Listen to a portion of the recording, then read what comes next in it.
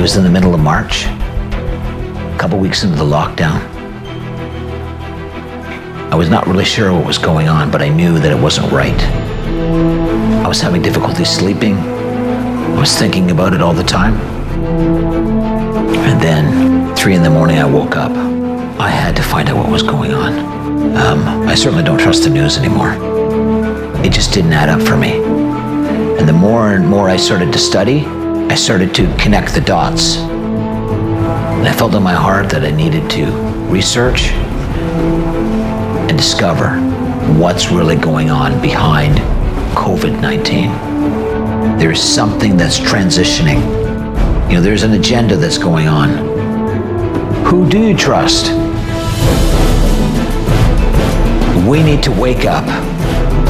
Search for yourself. Because what is happening is serious.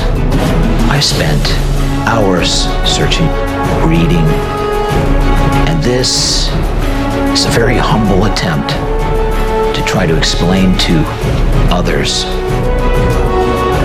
what I've come to find out.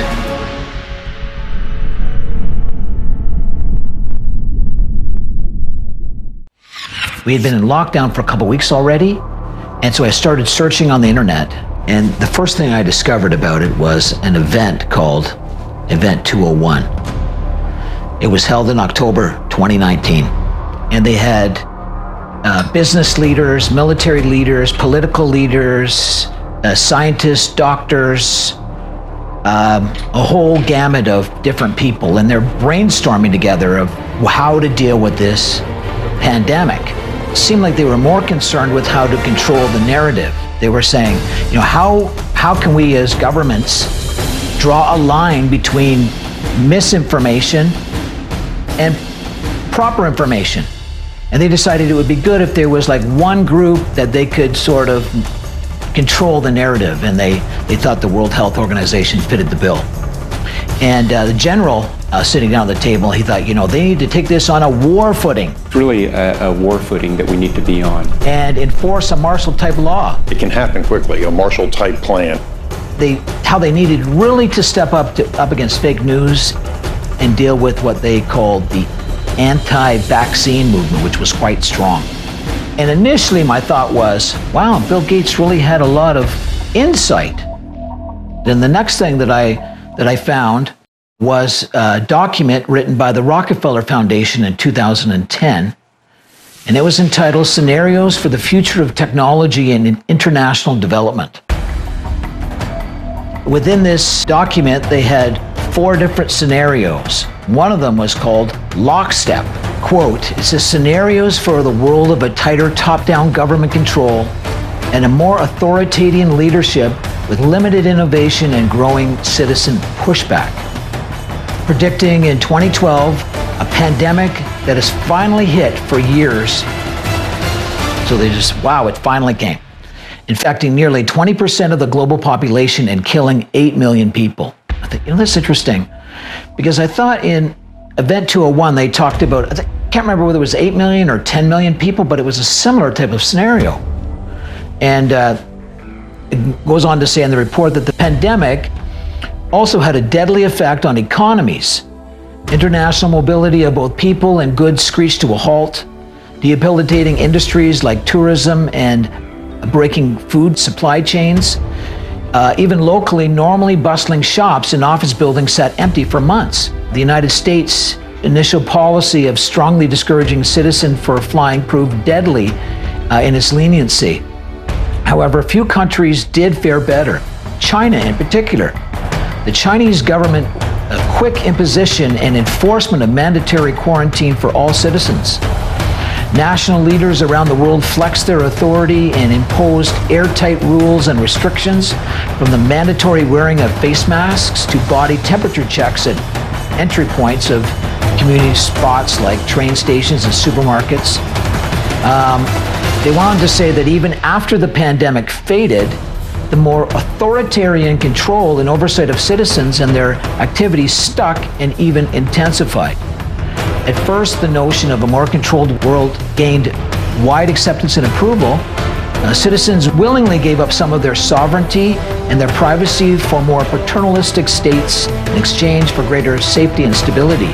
So anyway, I read this report, even though Event 201 was talking about a pandemic that started in South America, and the Rockefeller's report talked about a pandemic that started in China.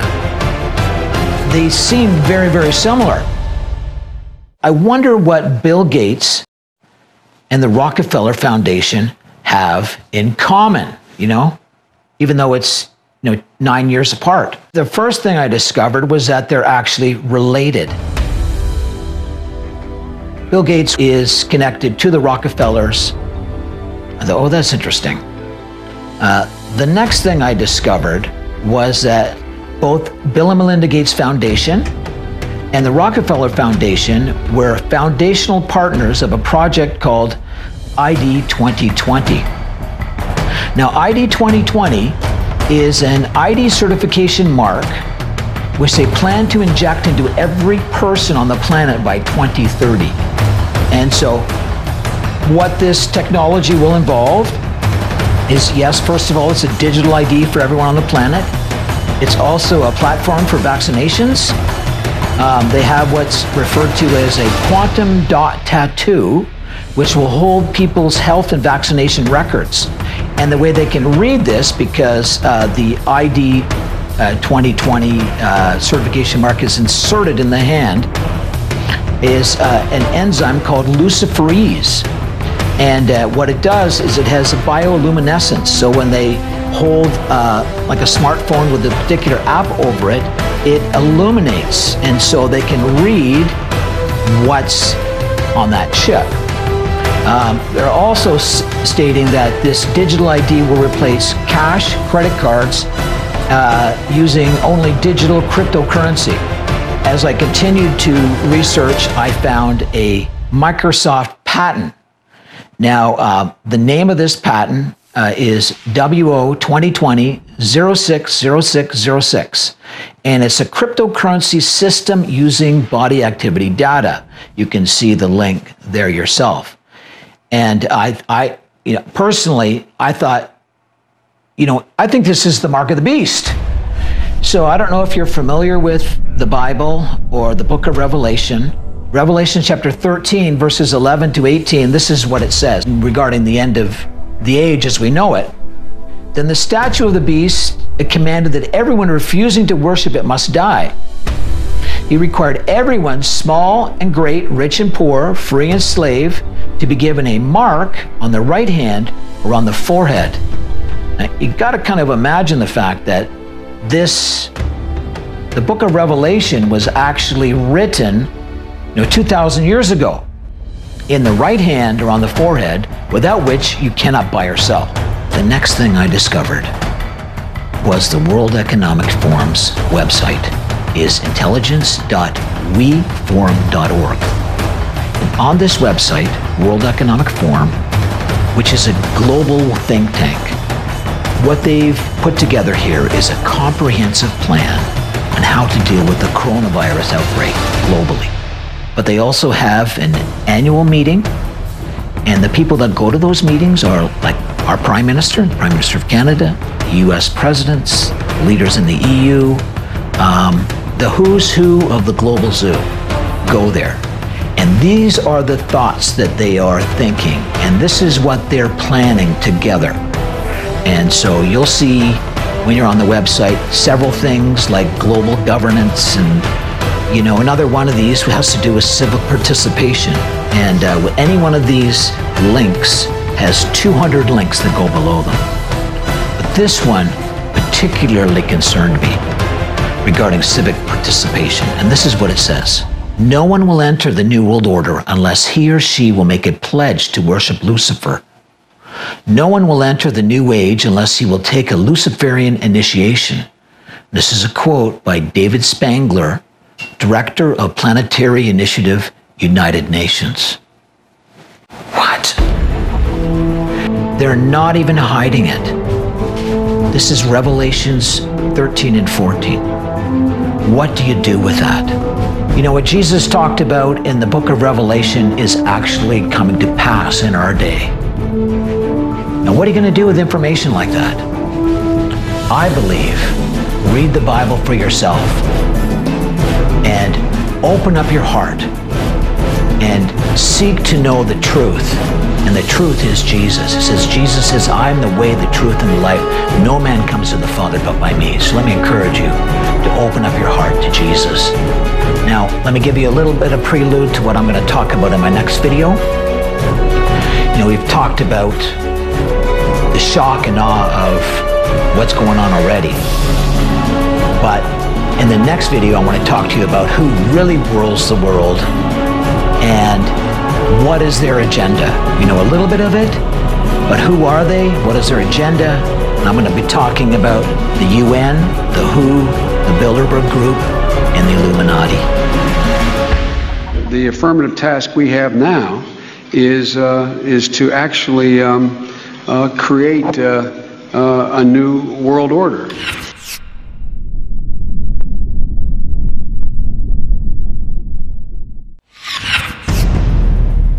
Both Bill Gates and the Rockefellers are both involved in what's called the Bilderberg Group.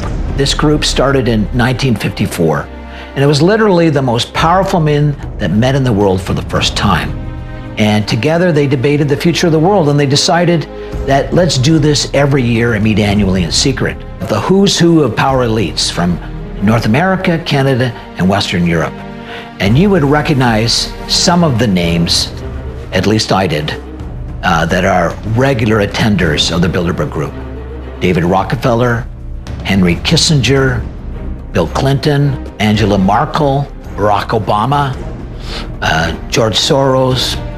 It's customary that they would have heads of state, you know, congressmen, NATO, European royalty, different leaders of media networks. Also top figures from groups within the United States government. I don't know if you've heard of them before, the Council on Foreign Relations. Together they discuss the war, the markets. They would say things that would never be printed or verbalized out in public. It is a private, aristocratic type group, you know, primarily between Europe and North America and Canada.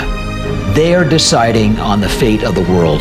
Their goal is actually to loot the planet and achieve fabulous wealth and power and to crush all challengers to it. Besides military dominance, controlling the world's money is absolutely crucial when it comes to absolute control. Just like, you know, the 19th century Rothschild family patriarch once said, give me control of a nation's money and I don't care who makes its laws. And so it's literally the elite of the elite, 80 of the most powerful people, most valued are asked back, and some first-timers are chosen for their possible later usefulness, like Arkansas Governor Bill Clinton, for example. He was invited in 1991. There, David Rockefeller told him why North America Free Trade Agreement was a Bilderberg priority and that the group needed him to support it. The next year, Clinton was elected president. And on January 1st, 1994, NAFTA took effect. Numerous other examples are similar, including who gets chosen for powerful government, military, and other key positions. The group's grand design is for one world government, world company, if you will, and a single global marketplace policed by a one world army and financially regulated by a one world central bank using one global currency.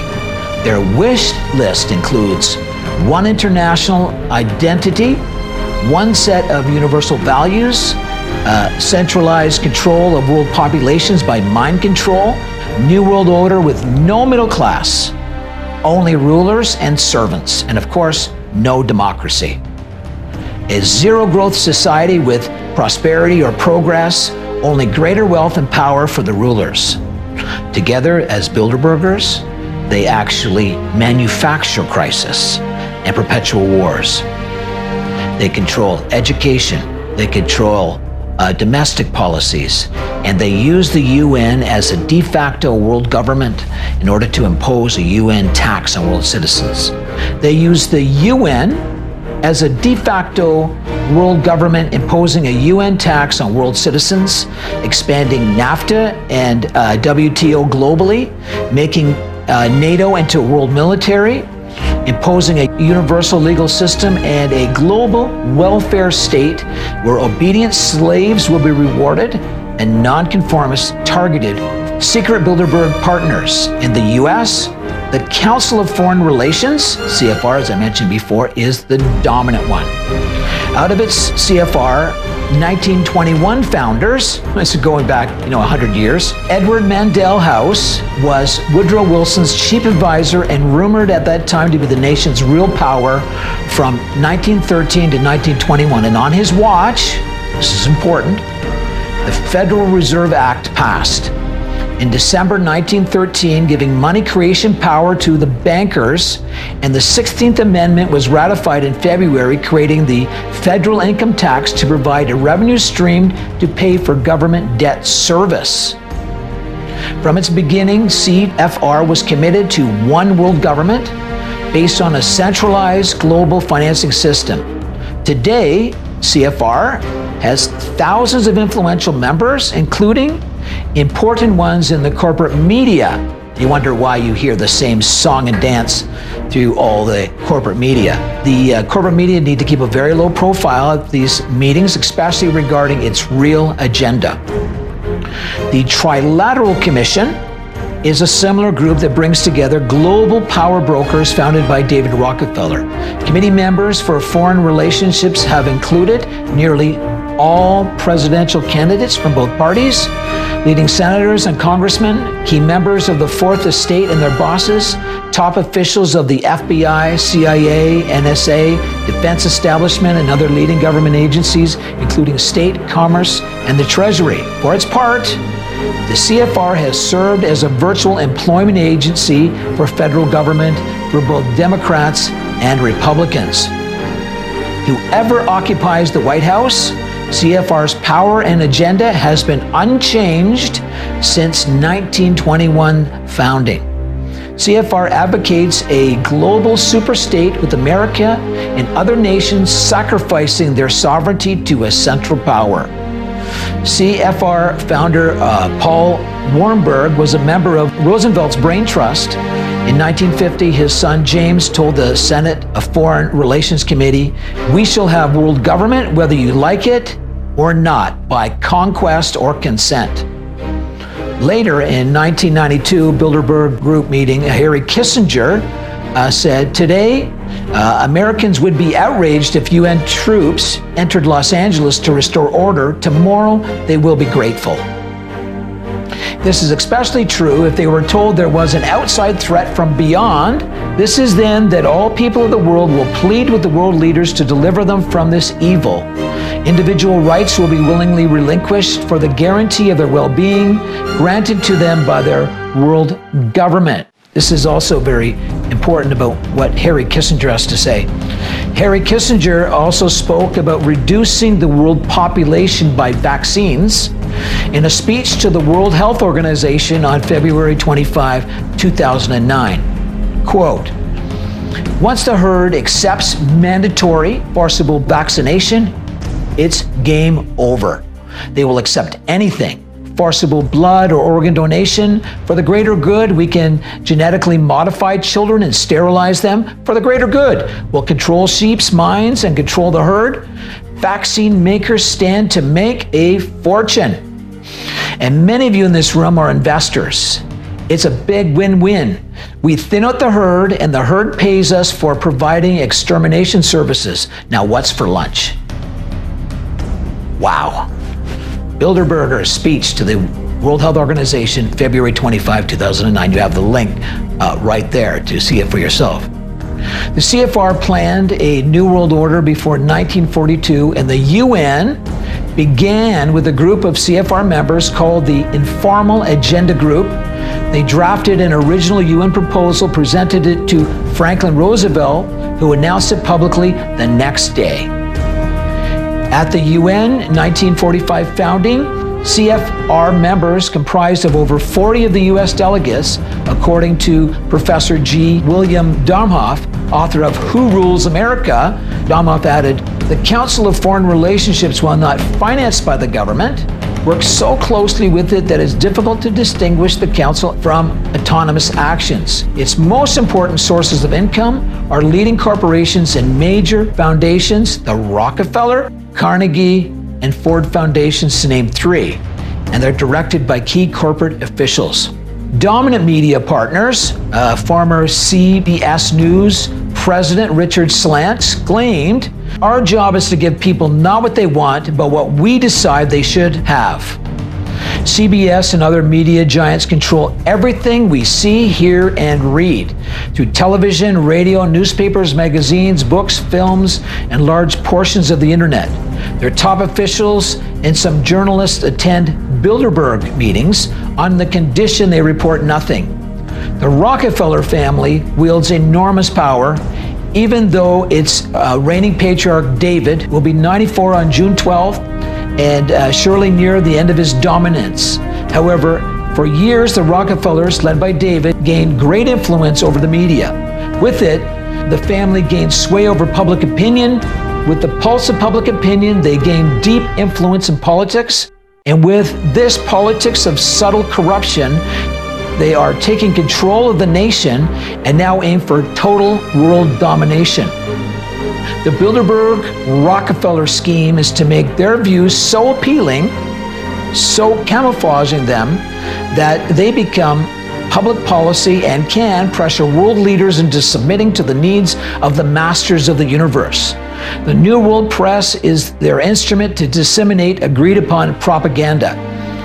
On page 405 of his memoirs, David Rockefeller wrote, some even believe we are part of a secret cabal working against the best interests of the United States, characterizing my family and me as internationalists and conspiring with others around the world to build a more integrated global political and economic structure, one world, if you will.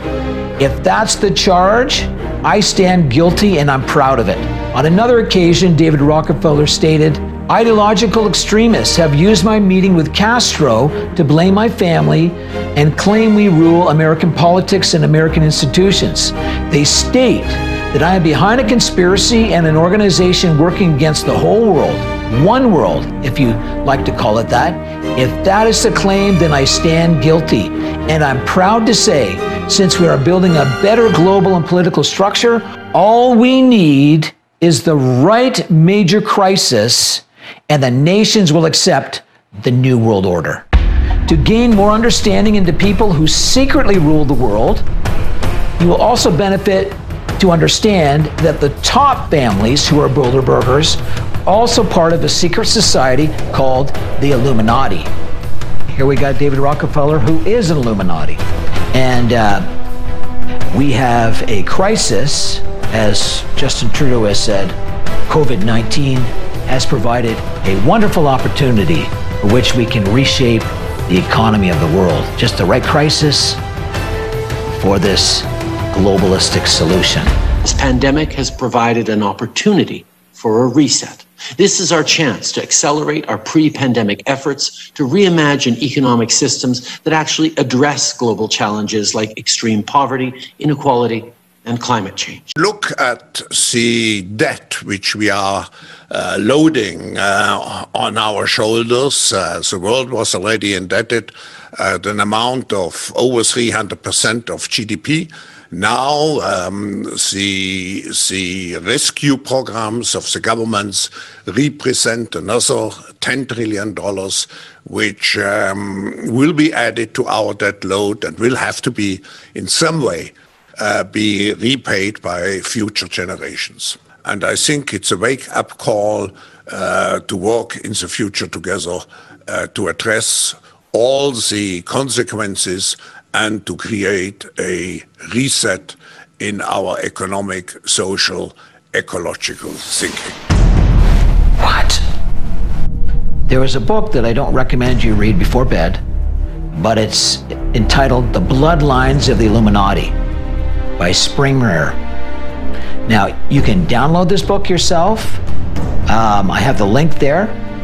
First thing we're going to learn is that the Illuminati have 13 tribes, main tribes. They're referred to as Satan's elite. Okay? And these family dynasties, I'm going to tell you in alphabetical order, and it's listed in the book. And in each chapter, they dedicated one chapter to each one of these families. And it explains to you about who they are and how they came to great wealth and power.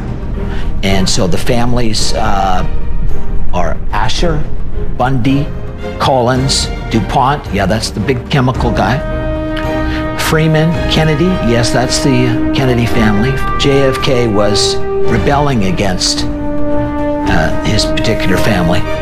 Lee family, which controls most of China. Reynolds, Rockefeller, Rothschilds, Russell, Onassis, and Van Duyn. Now, it was really sickening what I read in that book, and I wanted to focus on two families that are the top families, and so I read the chapter that gives me a history, particularly the Rockefellers and then the Rothschilds. So the Rockefeller family, let me tell you a little bit about them. They initially gained their wealth through selling opium legally through the East India Company. And you'll see the photo right there, and it shows you the families that had their respective market. So the Rothschilds are like the uncrowned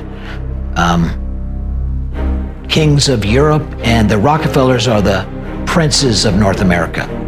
Now, besides opium, Rockefeller grew his oil and gas business through Standard Oil to have a 90% monopoly.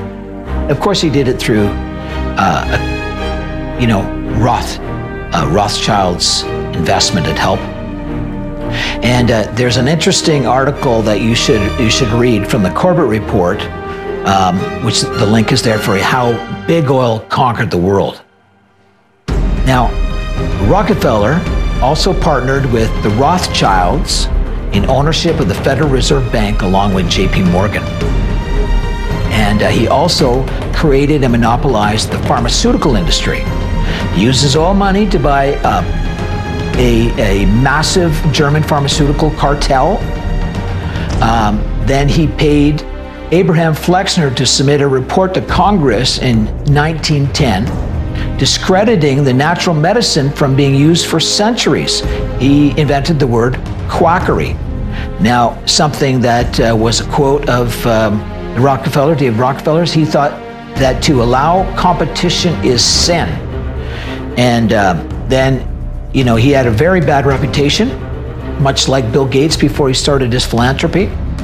And so the Rockefellers started their own charitable foundation, the Rockefeller Foundation, and they used its tax-free status to actually further their business interests. So he's got this pharmaceutical cartel. He sought to discredit holistic naturopathic remedies that have been used for centuries and millennium. And what he did was he used his tax-free status to give grants to medical schools, all the medical schools in America, and Ivy League schools, if they taught pharma medicine only and not natural holistic medicine. He started the American Medical Association, the American Cancer Association, which, by the way, they're still not looking for a cure. They like to keep their customers. And he eventually had a monopoly on big pharma. And there's a link there which tells you how the Rockefellers invented big pharma and how they controlled it. So that's kind of how they came to their money. The Rothschilds, their family dynasty, are descendants of Mayer Ashtel Rothschild. It was known as the founding father of international finance. So originally from Germany, he founded the Rothschild banking dynasty. This family is considered to be the wealthiest family in the history of mankind. They are worth somewhere between $500 to $700 trillion.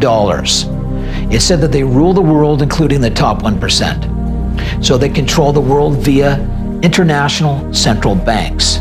They actually own and control 165 national central banks. And I have a link, you can see the full list, but here's three that maybe a little bit close to home. Includes the Bank of Canada, the Federal Reserve of New York, and the Bank of England. But 165 nations, they own and control them. Through those banks, like the Bank of Canada or the Federal Reserve, for example, through that central bank, the money is printed for that country. And if the heads of state needs money because they overspend, which you know, where do they borrow it from? Where do they borrow it from? Well, they borrow it from two top mega banks.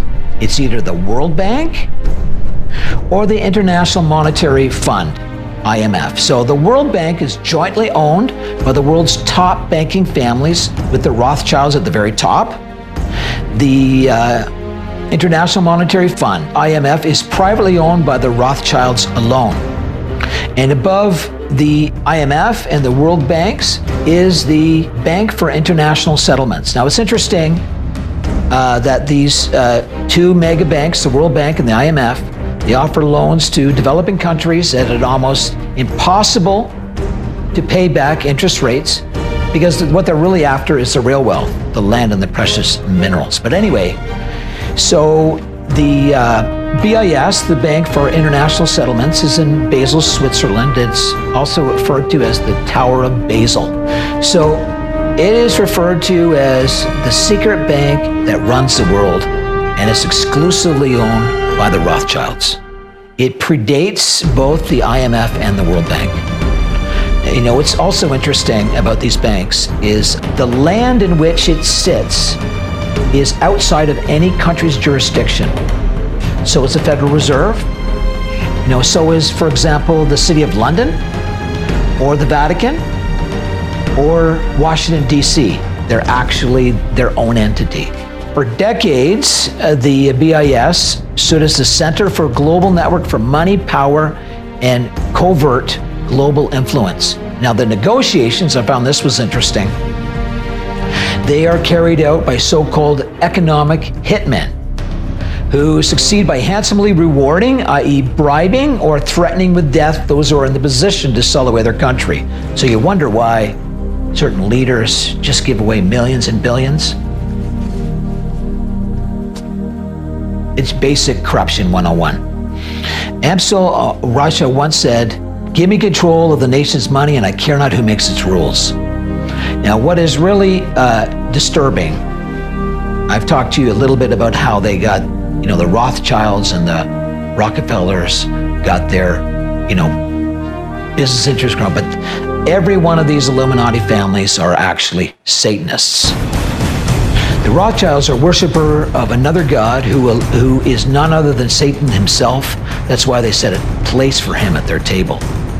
Now, if you look at the links that I provided, I'm telling you, you might not want to read them, because they are all involved in human bloodletting and offering sacrifices to Moloch or Satan, and they drink their blood and eat their flesh. It is more than I could bear to listen to a lot of the testimonies. I've listened to a couple of them. One of them was a testimony of Kathy O'Brien, which I have the link there. She was controlled and made to be a sex slave for governmental officials, including a former Prime Minister Pierre Trudeau, Presidents Ford and Clinton, and she was a victim of satanic ritual abuse. You can also see the link there for Reynold Bernard, who worked with the Illuminati in high-level finance, and he shares how he was involved and then was coerced into participating in satanic child sacrifice, and he couldn't do it, he got out. To describe this story as horrifying would be an understatement. And if that sounds like a warning, then that's exactly what it's meant to be. It was big, you know, expensive. From the front, it looked like a castle. You know, it had a long drive and big double wooden doors. Do you think they were rich people then? Very rich. And us kids would be made to do things with the adults and the animals. And then as sacrifice. How many men or how many people would have sex with you? What, at one time? Yes. About everyone who was there, which must have been about 20. You know, from 10 to 20 people. If it was a big ceremony, it used to be 30. There was a tramp who was brought in once, you know, and he was killed. He was cut from his throat down to his stomach, and they ate him, or bits of him. They killed a man at a ceremony? Yeah. In front of you? Yeah, in front of all of us. Did the tramp, did this man fight back? No, I think he was, you know, drunk or something. He seemed really dopey. He was laughing a lot when he was brought in. He started screaming when they began to cut. But after a while, you know, he died. I'd seen a few killings before then. Although I wasn't used to it, you know, that was the worst one. There's also the testimony there, a link regarding ex-model Natalie Augusta. She's a top model from the Netherlands. She was incarcerated for exposing Illuminati child sacrifice. And this is what it says in her book. Natalie Augusta was a ultra mind-controlled fashion model and sex slave who serviced politicians as a reward for their services to the super-rich Satanists that control the world. Goes on to say the Illuminati depravity she exposes is consistent with Dutch banker Reynold Bernard's revelations. That's the guy I just mentioned. The super rich and the royalty belong to a Satanistic cult that engage in pedophilia, child and baby torture, murder, cannibalism on a routine basis. Now, police and military intelligence enable these crimes and cover them up, and whistleblowers are murdered or confined to a mental hospital, as in Natalie's case in Amsterdam, Menstrom Psychiatric Hospital. And her book was midwifed by the author of 13 Satanic Bloodlines, Paving the Road to Hell. And in the book, she gives, there's an introduction that provides an explanation of how top model agencies are basically brothels, bookers, and pimps, and models who resist disappear. Natalie says the most 1980s top models traded sex for fame and fortune. And she claims she was drugged and raped by actor Keith Reeves. Most movie stars are not only monarch slaves, but they're also slave handlers, and they're all living a double life. Pedophile billionaires would fly world-famous men to his orgy island, maybe you've heard about that, where they would have sex with underage girls and who were drugged.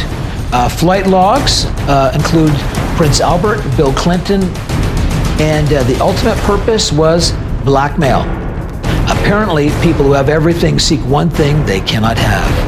And then Natalie retired from modeling in the 1990s and became an anti-pedophile researcher and activist. But there's a reason why I'm trying to expose a little bit of this is that the people that rule the world, Bilderbergers and the Illuminati, this is the world that they come from. We know that they're passing legislation. For example, in Europe in 2018, the European Union prepared far-reaching plans to legalize and normalize pedophilia and decriminalize sex with children across Europe. The principle of a minimum age has been abandoned already by several European countries. In these countries, adults are allowed to have sex with a child of any age, and it's up to the child to prove it was done by force. Alex Jones secretly recorded what happens at the Bohemian Grove. I don't know if you ever heard of that. In Northern California, every year, there are occult ceremonies that take place offering mock human sacrifice. They say it's mock human sacrifice to ancient idols, like this huge owl idol. And these leaders, which I'm going to tell you who's been intended to, are dressed in occultic hooded robes, and they participate in occult ceremonies, and in drunken rivalry.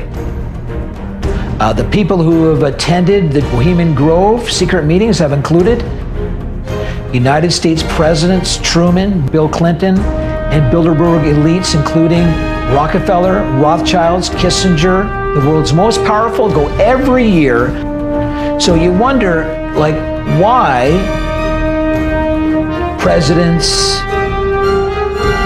the most powerful, wealthy people in the world would participate in occult ceremonies that mock human sacrifice, etc. If you're not participating in that, you don't get up into that echelons. That is, and what they do is they, blackmail you and control you.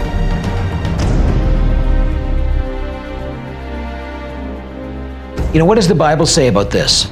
In Luke chapter 4, verses 5 and 8, talking about Jesus, then the devil took him, Jesus, up and revealed to him all the kingdoms of the world in a moment of time. This was just before Jesus started his ministry. He went into the wilderness for 40 days to fast and pray, and that's when the devil appeared to him.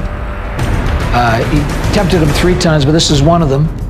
And he showed him the kingdoms of the world in a moment of time. And he said to Jesus, I will give you the glory of these kingdoms and authority over them, the devil said, because they are mine to give to anyone I please. I will give it all to you if you will worship me. Jesus replied, the scriptures say you must worship the Lord your God and serve him only. Does it make sense? The people who are actually ruling the world are Satanists, and they want one world government, and Revelation says they will hand over their authority to the Antichrist. But this is who we're dealing with that is behind the pandemic. In the next part of my series, it's going to be much lighter, I promise. But it's about COVID-19 vaccine and the technology that's involved in it. And I think you're going to find it insightful.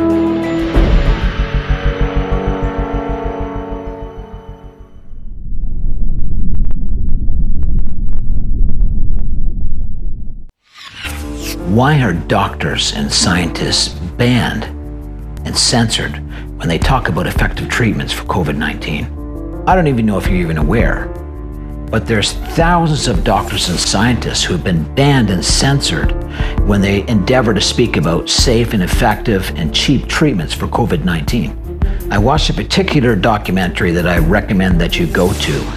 It's called StopWorldControl.com. The link is right there. And watch the video, Warning for Humanity, COVID-19 Vaccine. You can also download the full report. I want to give credit where credit is due. Here today, I want to give you a few highlights from this documentary. Why would they really be so interested in vaccines? Because they're part of the software technology. They're tech people. They have no background in health or science or epidemiology. Everybody who tuned in yesterday, I understand it went to over 20 million views on YouTube, YouTube, Facebook, and Twitter. And then they deleted us and canceled us. We are in what they're saying is a serious health crisis. There are doctors and scientists who've been trying to tell us that there is healing for COVID-19. Thousands and thousands of patients have been recovered from the horrible virus in a matter of days without any side effects, without hospitalization, and virtually without any deaths. There's a concerted effort to keep the safety and efficacy of hydroxychloroquine away from the American people, and we need to speak up. All of us do. I've been a doctor for a long time. Before me, my father is a doctor. I've never seen anything like this, where we have groups of physicians or scientists and government bureaucrat agencies essentially lying to the American people and people across the world. I have many, many examples. No matter what, at the beginning when this virus started, we were all concerned. We didn't know what we were up against. We didn't know who to believe. I don't watch the news anymore. I don't watch TV. I don't watch nothing because it's all brainwashing. If anything has woken us up to the future of our society, is that we've been brainwashed. My name is Heike Schöning. I'm a medical doctor from Germany. And we are all saying together, this affair of COVID-19 is just not true. My name is Mikael Nordfors. I'm a medical doctor, and we will arrange a new trial, hopefully in Nuremberg, to litigate against all the criminals behind this hoax.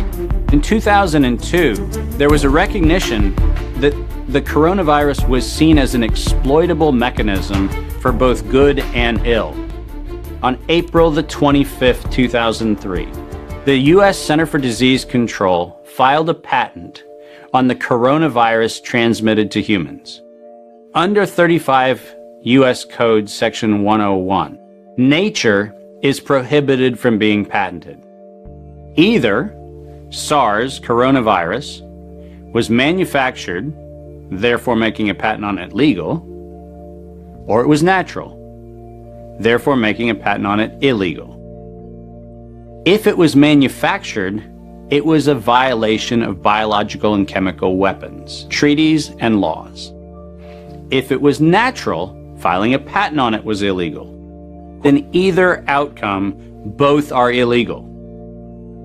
In the spring of 2007, the CDC filed a petition with the Patent Office to keep their application confidential and private.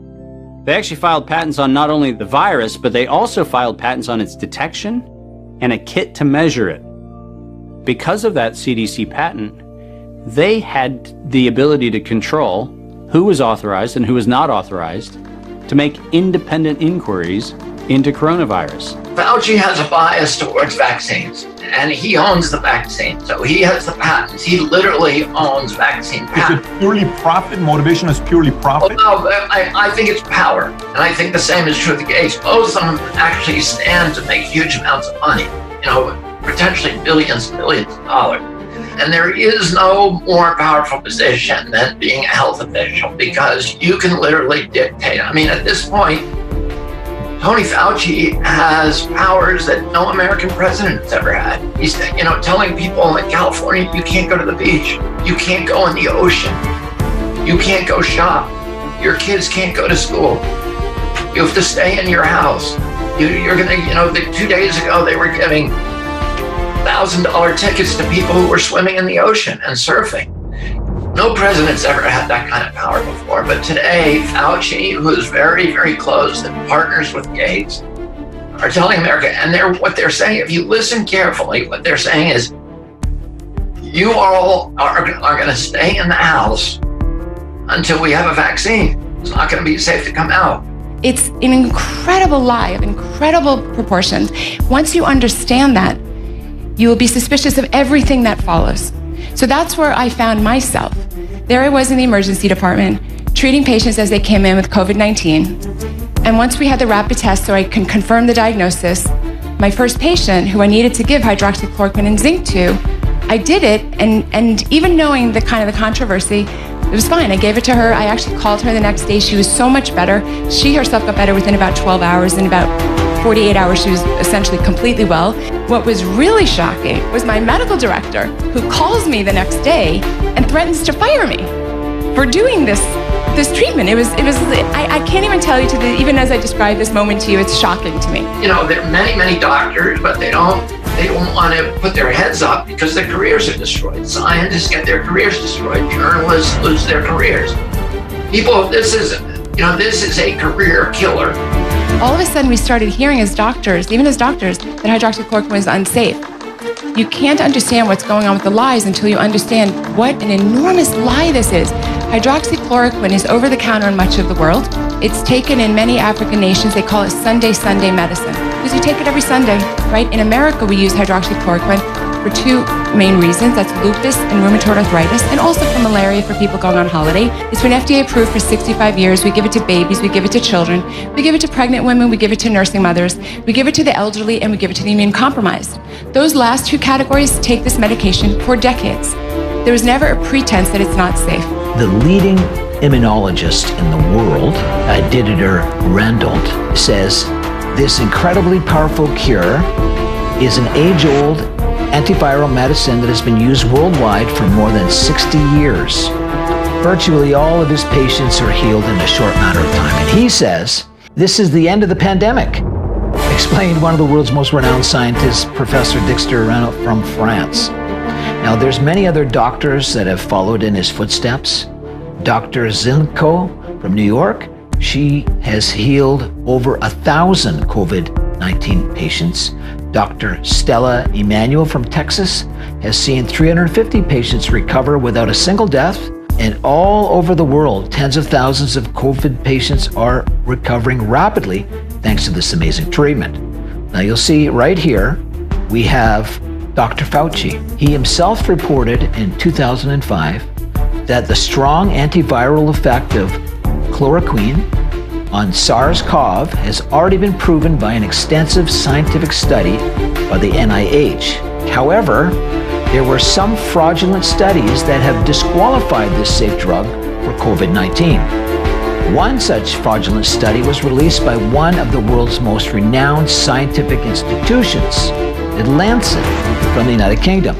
He published a paper that supposedly proved how ineffective and actually harmful HCQ is. Another trial was done by the World Health Organization. The WHO tested HCQ on 3,500 patients, 400 hospitals worldwide, and to everybody's horror, as many as 1/3 of all the patients died. As a result, hydroxychloroquine was banned across the world. Now, one intelligent medical expert, Dr. Meryl Nass, thought to herself, now, that's strange. In the hands of real medical practitioners, HCQ heals tens of thousands of patients with virtually no deaths. And at the hands of the WHO, it kills 1,000 people. And she took a great look at this study and discovered something horrendous. The World Health Organization gave their patients absurd, lethal doses of HCQ, far more than they should have given them. And as a result, 1,000 out of 3,500 died. Horrendous. Because of this, thousands of doctors and scientists have been censored worldwide. These doctors' websites have been taken down. They were discredited if they speak about effective treatments for COVID-19. Facebook, YouTube, Twitter posts, and videos that are contrary to the official narrative, banned, removed. You have to understand that the magnitude of the lies is just so enormous. The Lancet is probably the world's most famous medical journal, all right? New England Journal of Medicine is probably second most famous, JAMA, third most famous. So sometime around April, I think, the Lancet published this study that concluded that hydroxychloroquine wasn't safe. This threw the world into a tizzy. Based on this article, the WHO stopped hydroxychloroquine trials across the world. The European Union stopped allowing hydroxychloroquine. That was the reason that the headlines trashed the president as calling it snake oil. They had the cover of the Lancet saying it was bad. Now, the Lancet study that said it was bad had like 90,000 people in it, and it took place on 5 continents, and it just didn't really make sense. There was a group of independent doctors who looked at this data and said, there's no way you have 90,000 patients enrolled in a trial across 5 continents and nobody ever heard of this thing. It wasn't credible. So these independent doctors got together and they kind of forced it, and they forced the issue. And the Lancet ended up retracting the study, which is once in a generation or once in a lifetime sort of event. You can't be published in the Lancet by accident. There's many, many layers to it. It just simply can't happen. It was complete fraud that was published. But the damage was done because all across the world, hydroxychloroquine trials have been halted and it was very badly maligned. That's where we're coming from. Why do we know? We know that that was fraud. They've admitted they were fraud. If you go right now to the internet, you can type in the Lancet study on hydroxychloroquine and it'll pop up retracted. That was like level number 1 of the corruption, where the scientists themselves were being corrupted. Level number 2, though, is the media lying. How do we know they're lying and not just misinformed or ill-informed themselves? Well, because when it was retracted, they buried the story of it being retracted.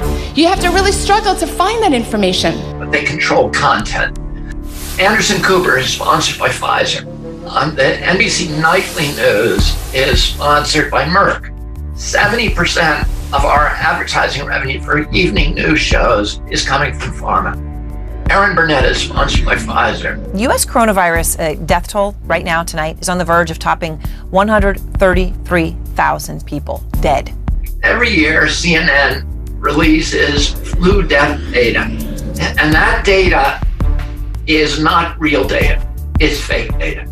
So, and I'll tell you what they do. The CDC actually does very good data gathering, and it assembles the data on American health and death certificates in an index called the mortality and morbidity data. And if you go to the mortality and morbidity data, you can see how many flu deaths actually happen in America every year. But nobody does that. And instead, CNN reports every year that the flu deaths in this country were between 60,000 and 90,000. And they'll say it's worse than ever. It could be 95,000 deaths this year of flu. Take your flu shot. But if you go around and ask people, do you actually know anybody who's ever died of a flu? Most people will tell you no. If 95,000 people were dying every year of flu, we'd all know people who died of the flu. The truth is that the year they said 95,000, which was 2 years ago, there were 2,000 people who died of the flu. So CNN just lies about that every year, and I don't think Sanjay Gupta and Anderson Cooper actually want to lie, but it's part of their gestalt. That they're supposed to push the flu vaccine. They're supposed to scare the hell out of everybody and make everybody think they're going to die if they don't get it. And, this inflating the terror of, coronavirus, which are constant themes. Your sins will find you, and you will be held accountable when it comes to election year. I am praying that we as a society hold you accountable for what you've done to us, for what you've done to our families and our businesses and our way of life. All we are asking is to be honest. So I set up to do something called the White Coat Summit, which was an entire day of education. We brought doctors and we brought social media influencers. Young people know them as YouTubers. So we brought a whole bunch of YouTubers and a whole bunch of doctors. We brought to Washington. We did 7 hours of education. And we laid out all the facts, very dispassionate. Here's the facts on hydroxychloroquine, here's the facts on lockdowns, here's the facts on masks, here's the facts on schools and kids transmission, here's the facts for the elderly. Nobody needs to die. Nobody needs to go to the hospital. On these same steps, 3 months ago at the last White Coat Summit, I talked to you about big tech censorship, how Google was taking down scientific articles, how YouTube and Facebook were censoring evidence-based medicine. But I'm not here to talk to you about that today. I'm not here to talk about the censorship of the president. I'm here to talk to you about the deletion and rewriting of history. Unbeknownst to many, news organizations are deleting articles from the past that no longer fit the narrative today. News organizations are deleting history. Now this should scare you. This is directly out of George Orwell's 1984. We need to rise up against censorship of the present, but also hold news organizations accountable for their past.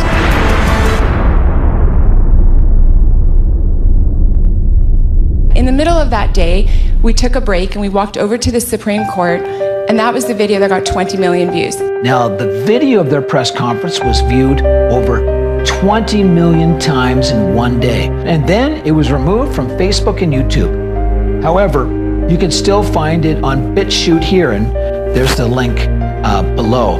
Now, in the Netherlands, the family practitioner named Dr. Rob Ellens was treating his own dying patients with HCQ plus zinc, and they recovered in a matter of days. What happened? You think the government thought he was doing a good thing? No. The government stepped in and commanded him to stop healing his patients with HCQ or his license would be removed. Dr. Ellens had to let his patients die, and he made several videos in which he informed the people what was going on, but they were removed right away. In one video, he gave scientific information about how several effective treatments for COVID-19 in less than 1 day, YouTube got rid of it. Here's a quote from him. He said, "The government say there's no treatment for COVID-19. It's a lie, it's deception. They don't want to cure COVID-19 because they want everyone to get vaccines." Dr. Rob Evans Medical Center, De Peel, the Netherlands. That is why, as we'll find out more information as the plot thickens. So, the World Doctors Alliance were also saying that this is not a pandemic with 6% fatality rate. Now that's what a pandemic used to be, 6% fatality rate. But no, it got changed 11 years ago. Guess who changed it? the WHO. So the World Doctors Alliance are saying that this is not a pandemic with 6% fatality rate. Therefore, the lockdown measures, which are doing more harm than good. You can see their website there, worlddoctorsalliance.com. So if there are effective treatments, then why the aggressive push for vaccines as the only answer? The answer can be heard loud and clear throughout the media all over the world. Humanity must be vaccinated against COVID-19. Governments are announcing a mandate to force every single person to accept this rushed vaccine that has hastily been developed without proper safety testings. The main voice calling for this is the world's leading vaccine dealer, Mr. Bill Gates. Bill Gates became a billionaire through his company Microsoft, but increased his fortune from $50 billion to over $100 billion by dealing vaccines. He said, "Investing in vaccine industry is the best business investment I've ever made." Right before the outbreak of the pandemic, Gates tweeted, "I'm particularly excited about the coming year could mean for one of the best buys in global health vaccines," according to Bill Gates. He also states that only people who have been vaccinated against COVID-19 should be allowed to travel, go to school, attend meetings, and work. Now, do you think that motivation for vaccines could be motivated by profit? Bill Gates has invested billions into vaccines. He started Gavi.org, the Vaccine Alliance. He's invested in Moderna and Pfizer, which are vaccines that are being offered to us as Canadians. He has invested in digital vaccine IDs that will make it possible to trace an individual's body anywhere. In addition, he's set up a global monitoring network that will track everyone that came into contact with COVID-19. Now, what's interesting as well is that for the pharmaceutical companies, they get all the gain, but with zero liability for vaccine manufacturers. So no matter how grievous your injury or your child's injury, no matter how toxic the ingredient, no matter how sloppy the line protocols, no matter how negligent that company, you cannot sue them or redress. So there's no discovery, there's no depositions, there's no medical malpractice, there's no class actions. There's zero consequence if they kill you or if they injure you for life. How about Bill Gates' passion to depopulate the world? He says, "This will help us with the problem that there are too many people on the earth using up valuable resources." And the video link below, you can hear Bill Gates expounding, but I'll give you one quote. He says, "If we do a really good job in healthcare, women's reproductive rights, which means abortions, and vaccines, we can reduce the Earth's population by 10 or 15%. So vaccines could help with the globalist goal of depopulation. Has anybody here heard of potential fertility problems with this vaccine? There's a question if this vaccine, a biological agent I should say, affects this thing called the syncytial trophoblast, which is a layer on the placenta. Now, it does seem to do that when you're sick with COVID-19. The problem is that these mRNA vaccines kind of mimic having COVID-19 indefinitely. So while COVID-19 could be bad for the placenta and the baby, if you get it like in the middle of the pregnancy, eventually COVID-19 goes away and you go about your life and then you're good. There's a question if this type of experimental agent does that same negative effect to the syncytial trophoblast layer of the placenta, and it would do it indefinitely. This is not a conspiracy. As a scientist, I'm telling you, we don't know. For that reason, America's Frontline Doctors feels very strongly that you cannot even offer this to women of childbearing age. In this video, you're going to hear Dr. Carrie Madej talk about the technology in these vaccines. So the other important thing to know is we're gathering all this information about us, and we're putting that out. So we're being connected to artificial intelligence. You have to know this is not just a vaccine. We're being connected to artificial intelligence. What could happen from that? I could imagine that you could be affected with your mood or your behavior, your memory. That could really cause a lot of problems, a lot of confusion. And who's in charge of this? The Department of Defense? What's different about MRA or DNA vaccines. They have the potential of modifying or altering our DNA and genome. Now, that is incredibly serious because with our genome, just simply take away one protein or add one protein, we are no longer who we were created to be.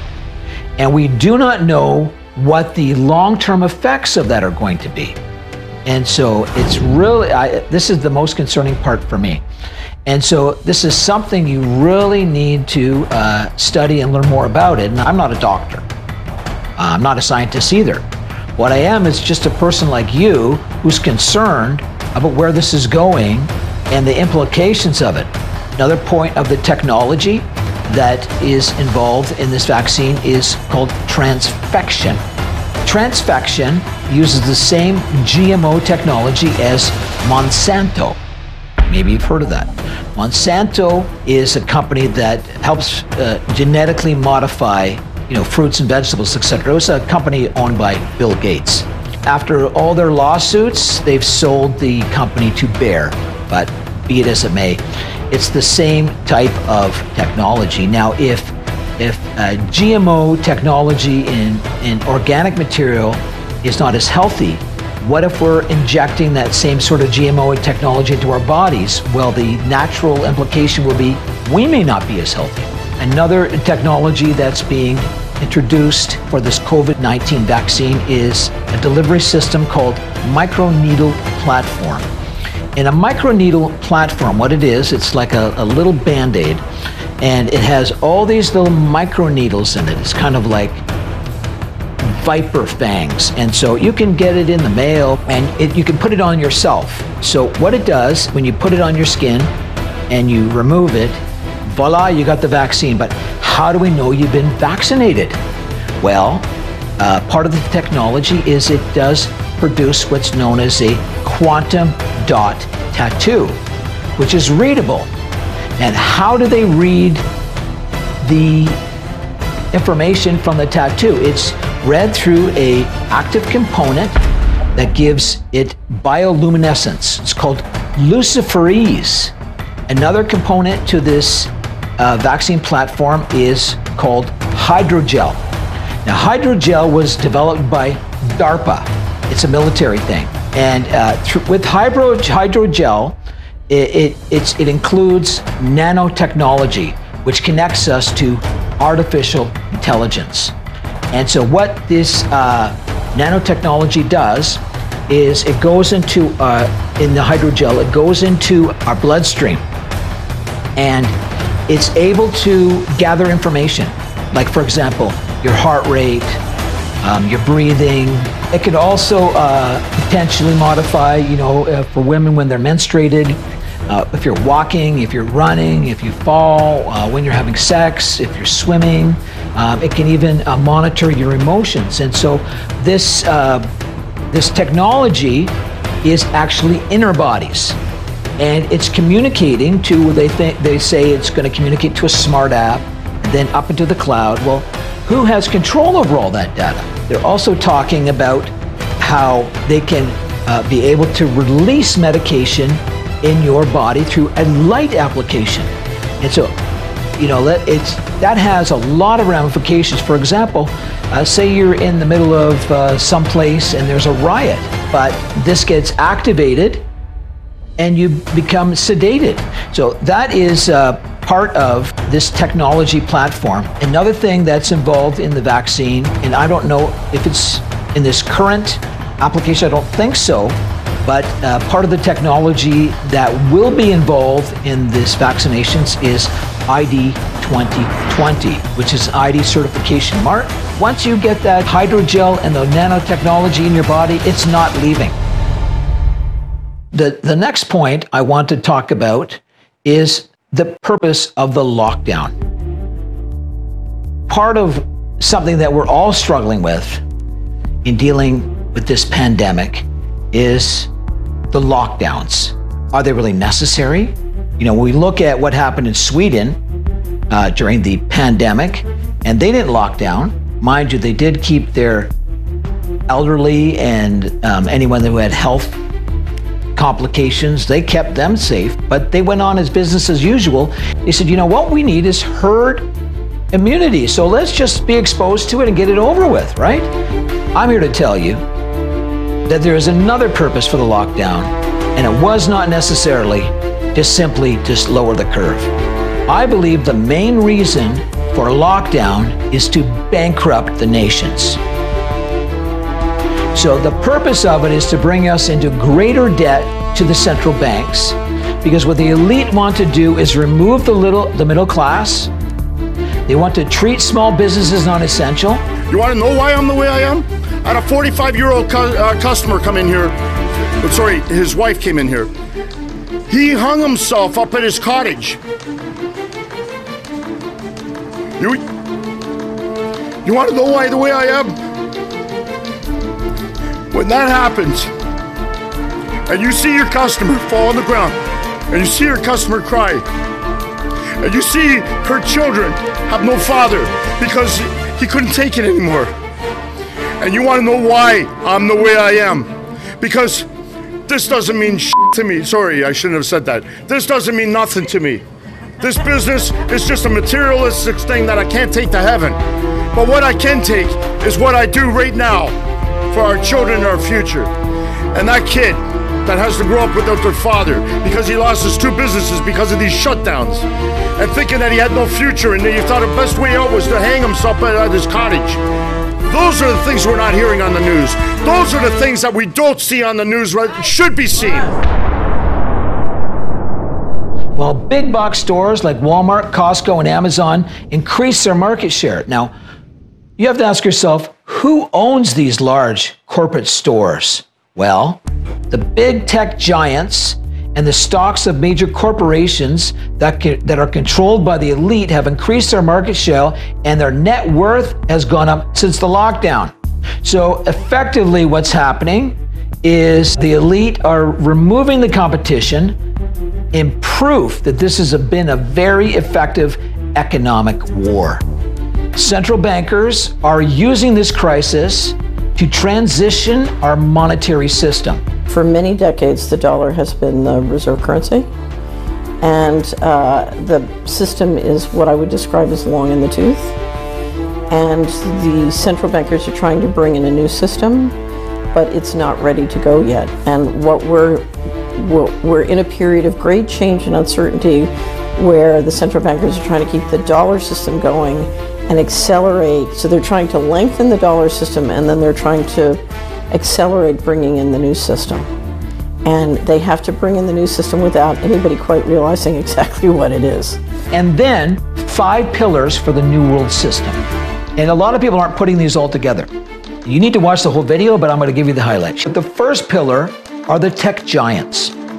What they're providing is the cloud and the communications system. Secondly is the military. They're putting satellites into space, military satellites. They're effectively doing Operation Warp Speed. This military operation is headed by a scientist who's an expert on injectable brain-machine interface.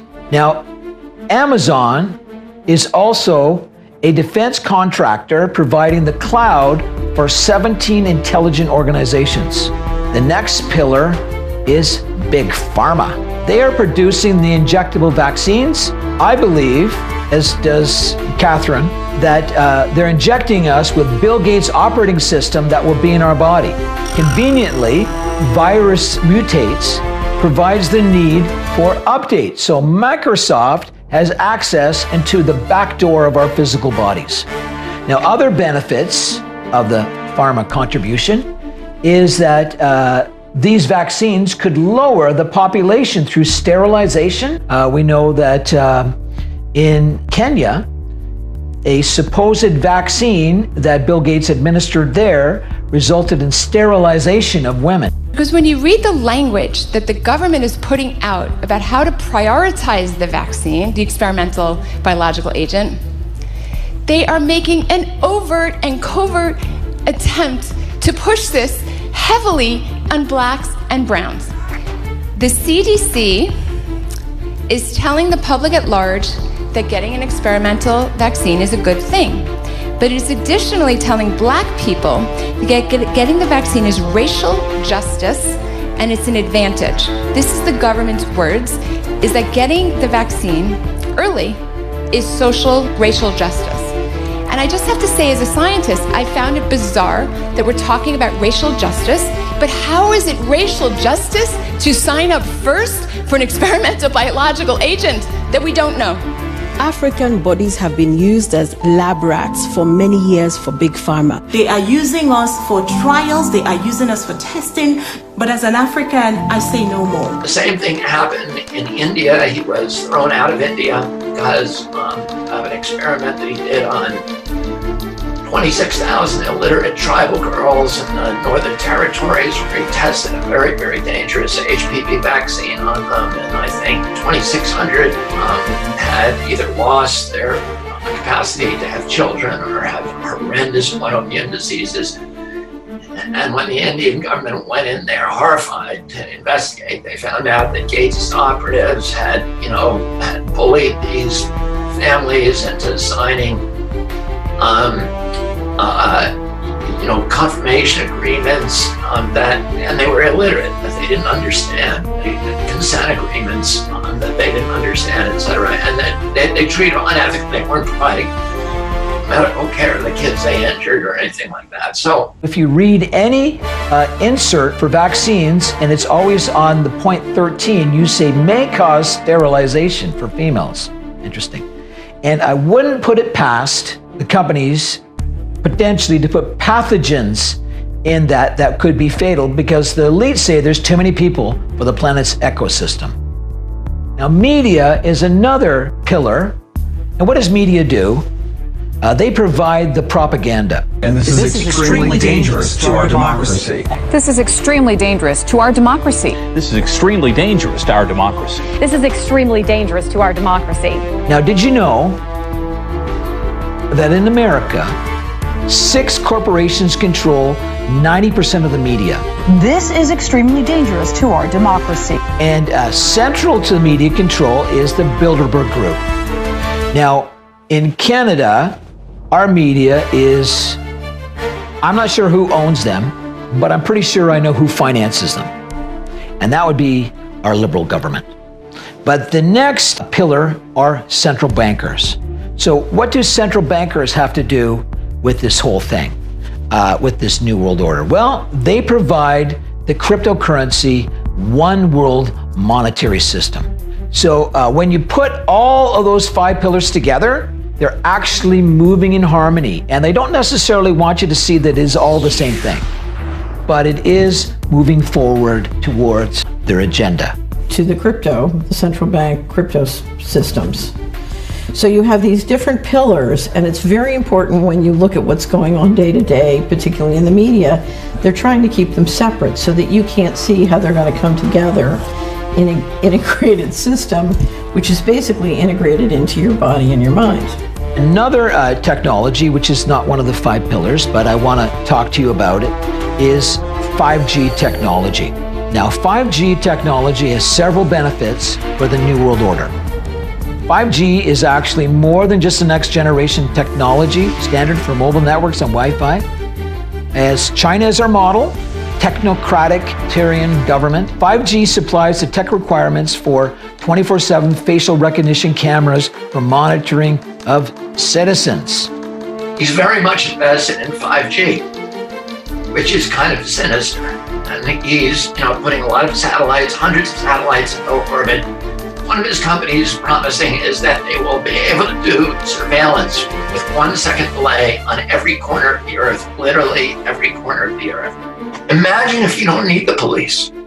Imagine if we live in a world where your movements are being tracked by satellites and by facial recognition and by GPS and by on your car, on your cell phone, so that at every moment of the day, the authorities know where you are and corporations know where you are. So that's what China has done. And 5G is not about helping you download your video game quickly. Now that's what they're telling you on these glossy ads on TV, but that has nothing to do with what do you care if it takes you 20 seconds or 10 seconds to download a video game, it's not going to really change your life. 5G has nothing to do with that. 5G is about surveillance, and it's about data harvesting. The biggest repository of wealth in the world right now is not gold, it's not oil, it's data. And we now have a capacity by connecting all of these devices. It's called the connectedness of things. You connect your Alexis, which is listening to your conversations all day. Your Siri, which is listening to your cell phone, which is listening to your conversations. You know what your buying habits are. You know your heart rate. You know everything about you, and all that information is data that, if it is characterized in an archive, is useful and saleable because it's telling these companies the behaviors that will trigger buying reactions by you. You know specifically how to target you, where to target you, what time of the day, what kind of music that you like, what is going to appeal to you and get your attention and get you to buy stuff. And those algorithms are so powerful that they're almost irresistible. And that's what he's harnessing. So he's going to be able to look at through facial recognition, have complete control of our society. But there's some other interesting things that were also contributing towards the pandemic, okay? So it's interesting that 5G was launched first in Wuhan, China. And there is a website there that you can check out that gives some very interesting information. And what they said was that Hunan was completely covered with 5G technology, the first city in the world to have it. So 60 gigahertz, which is 5G, has some surveillance benefits, but it also has some serious health risks, all right? That's why 26,000 scientists opposed the rollout of 5G. There's a petition that they made. You can watch that video. I do recommend it. And I know in Canada, there were thousands of scientists and doctors that petitioned the Liberal government not to have 5G because these scientists are saying that the 60 gigahertz signal is harmful for humans and the environment. And the effects of 60 gigahertz can also mimic perfectly the symptoms of COVID-19. How does it do that? So the frequency of 60 gigahertz impacts oxygen itself. So it has unique oxygen absorption properties, as you can see by this graph. Now, the standard has been 2.4 gigahertz. You see the line just goes straight across. No effect of energy absorbing oxygen. But then when you hit 50, up to 60, it's completely peaked. So what they call COVID-19 is an acute respiratory disease. Now I said, I'm not a scientist, I'm not a doctor. I'm just reiterating what scientists and doctors are saying online, and I'm alerted by it, and now I'm alerting you. Okay, so you got to do your own diligence. But in China, we see leaked videos of people just collapsing on the streets with no symptoms except all of a sudden they have it, the virus. So here the people in China, they have exposure to 5G, which can be the result of a lack of oxygen. And then they faint, but they weren't feeling sick before that. Logically, when you start to get the flu, first, you don't feel well. I don't feel really well. You might lose your appetite. You want to go to bed. Your mom wants to give you chicken soup, and you recover. But in China and in other places, we see people are feeling fine, then all of a sudden, they fainted. Now, which brings up another point. So when this whole thing broke out in Hunan, China, where, this coronavirus, we also had news that, that there was an outbreak on cruise ships. Well, here's some interesting intel that I learned, that if you watch the promotional material of the cruise line, The upgrades included increased network connectivity using Medallion Net from SES. So SES uses millimeter waves via satellite. This is military-grade 5G signals that they only previously used on naval vessels. Okay, Navy ships. And what's also interesting in that region of China was the Chinese built an antenna. It took 13 years to build, and it's in the same province as Wunan. It's right next door. You can see the picture there. Now, you know, what's amazing, I've been to China 3 times.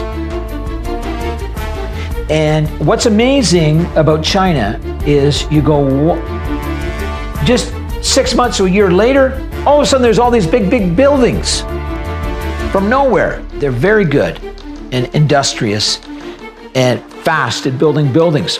You know, they did hospitals in 6 days. But this antenna took them 13 years to build.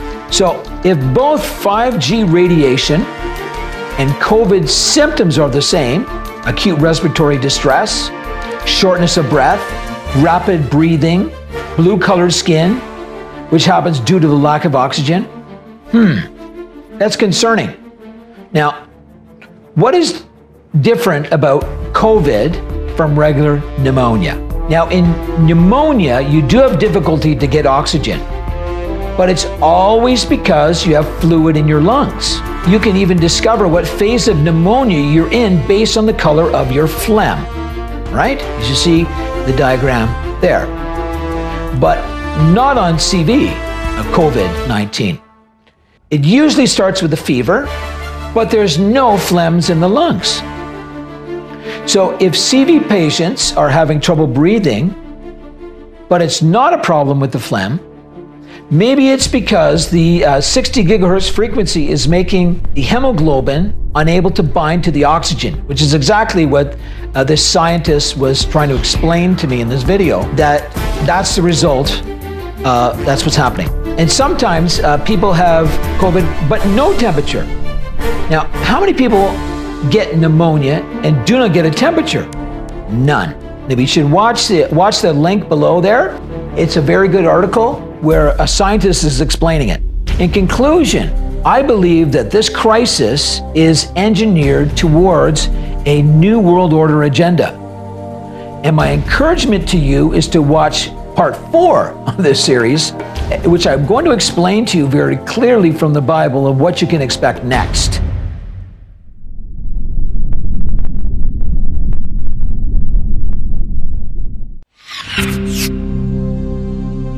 I'm going to focus on a particular aspect that I haven't talked about a lot, though I've alluded to it in the previous 3 parts, is what does the Bible say about this pandemic? Now, you may be a believer, maybe you're not, you're really not sure, but let me give you some words of encouragement that the Bible does have a lot to say about what's going on right now. So just relax and have a listen, and I hope that you'll find it encouraging and enlightening. So the first thing that we need to realize of what's going on here is that there are 2 sides to the present and escalating crisis. One side is evil, and it's led by Lucifer, and the other side is good, led by Jesus. Jesus said in John 10, verse 10, "The thief comes to steal, kill, and destroy, but I have come to give you life and life more abundantly." Now, if you've already listened to parts 1 to 3 of what's really going on behind COVID-19, then you're most likely already connecting the dots and have insight into Lucifer, that Lucifer is directing the Illuminati, the Bilderbergers, and they're pushing corrupt politicians to achieve their agenda to establish a new world order. Now, a new world order, what it looks like, is complete control, with the elite ruling the world and owning everything, and you owning nothing.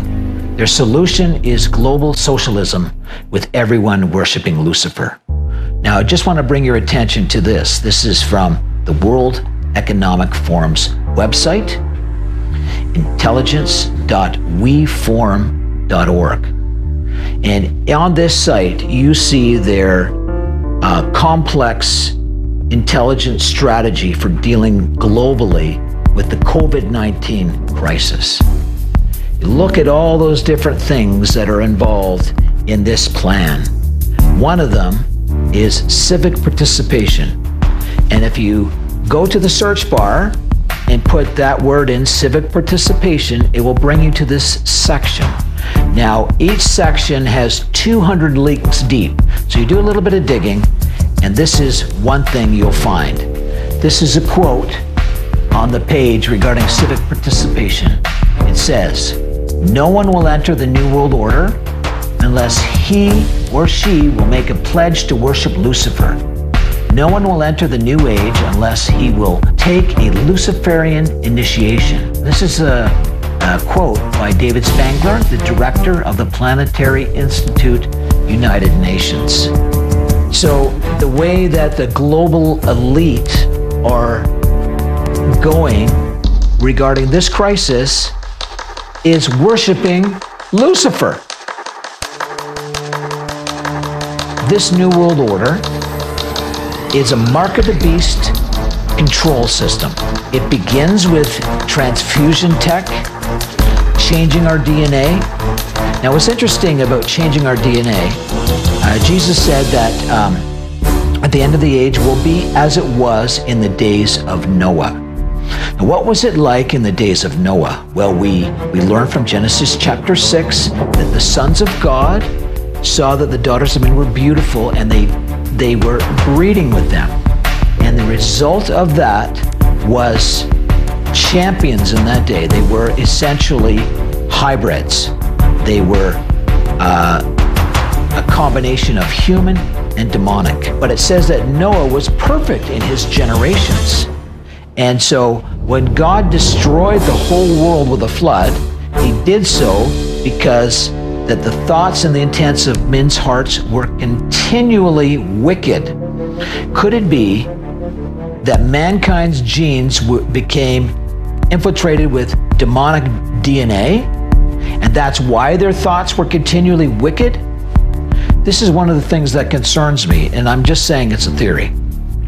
But this RNA vaccine, with the technology that's gone into it, it has the ability to change your DNA. Now, when you connect all the dots and you see who's all involved in this whole agenda, how can you trust anything that they're saying? What is this vaccine really going to do? With this mark of the beast control system, they're going to know who's been vaccinated and who's not been vaccinated by the quantum dot tattoo. That when they scan this, it's an enzyme called Luciferase with this bioluminescence that tells them your whole vaccine schedule and your identification. We're going to be branded. We're going to be barcoded. This is part of their control system. Within the RNA vaccine, they also have hydrogel. And within the hydrogel is a nanosystem, which is connecting us to artificial intelligence with a brain-machine interface. Oh, this is crazy. It's not enough that they inject you with the ID 2020, which is a cryptocurrency system using activity body data, that patent 060606 that I've mentioned in several of my videos. But not only is that in your hand, but it's right in your body. And so they're not only monitoring all your financial transactions, they're monitoring, your GPS location, they're monitoring your heart rate, your breathing, the drugs that you take in your system, your emotions, whether you're menstruating, whether you're walking, sleeping, having sex. They literally want to control everything. So this brings us back to the thief, Jesus said, comes to steal, kill, and destroy. Now, part of this whole new world order is the Great Reset, right? What is really involved in the Great Reset? Now, I mentioned before the World Economic Forum. And so if you want to know what they mean by the World Economic Forum, One, you can go right on the website and put in the search bar, World Economic Forum, and boom, they're going to tell you exactly what they mean by that. You could also read the book. So the chairman and founder of the World Economic Forum, Schwab, he's written a book called The Great Reset. And you're going to be quite enlightened as to what's been prepared for you. Now, what's interesting as well, as I mentioned, is that the advocates for the World Economic Forum are heads of state. You know, almost every president and prime minister and king and leader globally. Why are they all on that same page? It's because, as I've mentioned, the global elite are controlling the entire world through our leaders and leading us in the same direction. They are going to own everything, and you are going to own nothing. But don't worry, as the commercial says from the World Economic Forum, by 2030, you won't own anything, but you'll be happy. A few powerful Jews, including the Rothschilds, are responsible for the wording of the treaty imposed on Germany that ended World War I. The treaty gave the Rothschilds a German-owned railway rights in Palestine, which had been part of the Turkish Ottoman Empire, thus paving the way for the Rothschilds to have a sure leverage to dictate policy concerning Palestine. The Rothschilds had also made loans to Turkey which amounted to almost 100 million pounds. When the Turkish government collapsed after World War I, because they were on the losing side, the Rothschilds had a claim on Palestine because of their unpaid Turkish loans. The British government, who follows the dictates of the Rothschilds, were given a mandate over Palestine, and the Rothschilds were able, through their proxies in the British government, to create the steps that led to the nation of Israel. God even uses evil people to accomplish his redemptive plan. It was Lord Rothschild that was instrumental in the bringing the Zionists back to the land, receiving the Balfour Declaration on their behalf. Check out the link. The Rothschilds owned 90,000 acres in Palestine and used that land for Jewish settlements. They paid for the construction of the Knesset and Supreme Court buildings, and their architect designed it with messianic and occult symbols throughout the buildings. Now that's understandable, since they are the top Illuminati family in the world. God's plan with Israel is in the center. God told them that if they obeyed his commands, they would live in the promised land and it'd go well with them. But if they disobeyed, they would be judged and vomited out of the land. Now, here's an interesting video regarding the Great Reset that I provided a link there for you. It's unbelievable. But it's the Rothschilds, the Rockefellers Foundation, and Pope Francis together advocating and facilitating the Great Reset. There will be a one world leader that will bring peace to both sides of Earth's most ancient conflict. What do you think that most ancient conflict is? It's between the Jews and the Muslims. Now, for the Jewish world to accept the Messiah, he will have to be Jewish. That makes sense, right? He must broker a peace agreement that includes allowing the Jews to rebuild their temple in Jerusalem.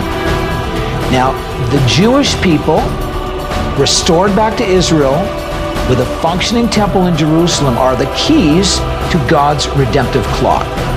Listen to this. The ruler will make a treaty with the people for a period of one set of 7. That's a final 7-year period. And after half this time, he will put an end to the sacrifices and offerings. As a climax to his terrible deeds, he will set up a sacrilegious object that causes desecration until the fate for this defiler is finally poured out on him. So as we're saying, the prophecy has to do with God's purposes in the nation of Israel. They'll be fulfilled at the end of this 70 sets of 7. First set of 7, 49 years before the Jerusalem is restored, its defenses, and a functioning temple. Then 62 sets of 7, 434 years until the Messiah would be cut off. That's when Jesus died. And then after the temple was destroyed, then they're waiting for that final set of 7. The final 7 years before the culmination of God's purposes on the earth in this timeline, this final set of 7, when the abomination, the God's desolation, appears in the temple. In order for this to happen, there must be a rebuilt temple. That will start the timeline for the final 7 years. And Jesus confirmed this timeline in Matthew 24. The only prophecy that Jesus referred to in his entire ministry was that prophecy from Daniel chapter 9. Now we know that Lucifer's plan is to steal, kill, and destroy, but God's plan for his people is for them to be overcomers like his son Jesus, to be victorious in purity, love, and power. Then rule and reign with his son for 1,000 years and beyond that, and on a fully restored earth. And so I'm sharing this because I want you to know that, Jesus that's revealed in, Revelation 1 and 4 and throughout the scripture, it's not just stories, it's real, and you can experience and know him. And that's the purpose of the book of Revelation. It's not just to show us what's going to happen in the future, but it's to show us who Jesus is. It's the revelation of Jesus Christ. And we're going somewhere towards this. And so Jesus is giving us, he's unfolding for us what is going to happen in these last years. It starts off with him revealing himself. And he tells us that he's going to deal with the wickedness that's on this earth. He's going to judge those that have been, deceiving and enslaving the planet and its people. And on Revelation chapter 4, Jesus takes a scroll from the Father. And on that scroll, there was 7 seals. And it's Jesus that releases those 7 seals. And they release judgment on the world against the wickedness. And after the 7 seal judgments, there's the 7 trumpets judgments. Now, I want you to note that in the book of Revelation, that in chapter 13 and 14, that there is a beast, which is the Antichrist and a false prophet, who set up this image in the temple. And they demand everyone to receive an ID certification mark and worship the beast. That's what we've been learning is really happening right now.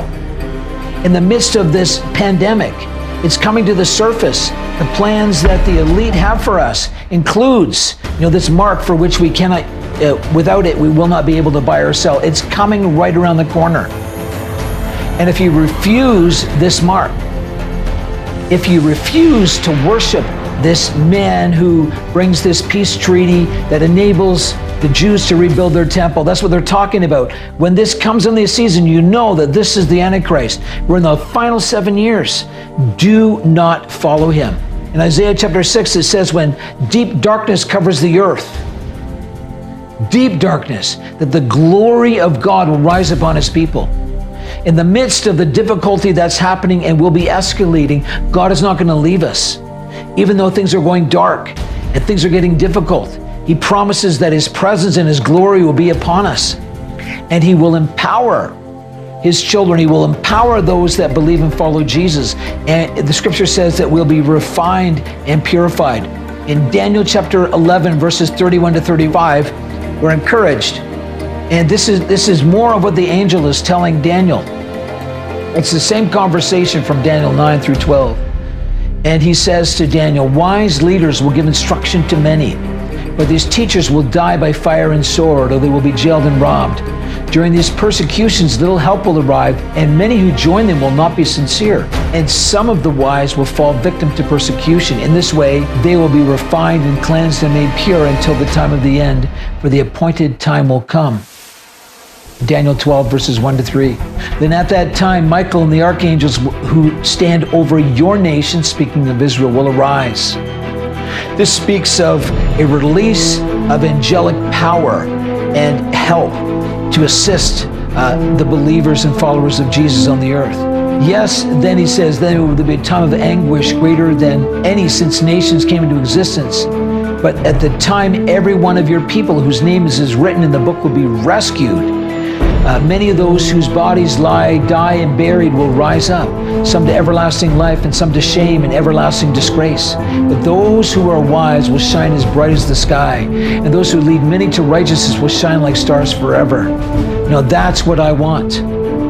I want to shine like a star, holding out the truth of who Jesus is and his way of salvation. Things that the Bible is telling us, the things that are coming when Jesus Christ is going to come and rescue his people. These things that the Bible is talking about, as I mentioned before, they're real. In the light of what's really happening behind this COVID-19 pandemic, that Jesus Christ really is the Son of God, who was crucified for you to pay the debt you owe on your behalf and then rise from the dead. Read the Bible for yourself. If you know some Christians, reach out to them. Any churches that are in your area, find out who Jesus is, that you will come to know the truth, and truth is in Jesus Christ.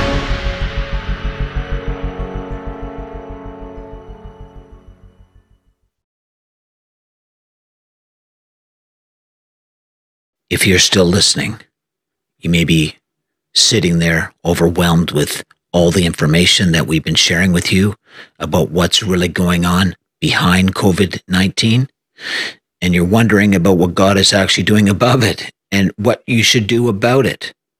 Well, I'd like to pray for you first. Can I do that? Father, we come to you and we take authority over all the fear, over all the confusion in the minds of the people that have been listening to this. And we just release light and revelation of who Jesus Christ is. I pray that God will intervene in your life, that you will encounter him, that your fear will be gone, that he will provide for you and your family the things that you need, and most importantly, bring you into relationship with his Son, Jesus Christ. You know, to have a relationship with Jesus, all you got to do is sincerely pray and believe and give him your heart. I'm going to pray. And if you want to receive Jesus into your heart, just pray this prayer. God, forgive me of my sin. I'm sorry for what I've done that's wrong. I thank you that Jesus Christ died on the cross, that I could be forgiven. And today I receive that forgiveness and I turn from my sin and I put my trust in him. Jesus, come into my life, be my Lord, lead me, guide me, and help me. In Jesus' name I pray. Now, what do you do next? I would encourage you just to talk to God every day. Tell him what you need, what you're struggling with, and begin a relationship with him. Find a Bible and read it. And he will talk to you through that, through the Bible. And also find some Christians that love Jesus. You may know some from work, from school, from wherever. Reach out to them. If you don't know any Christians, find a church somewhere. I believe God will lead you to fellow believers that will help you and encourage you. We all need that. Thank you for listening.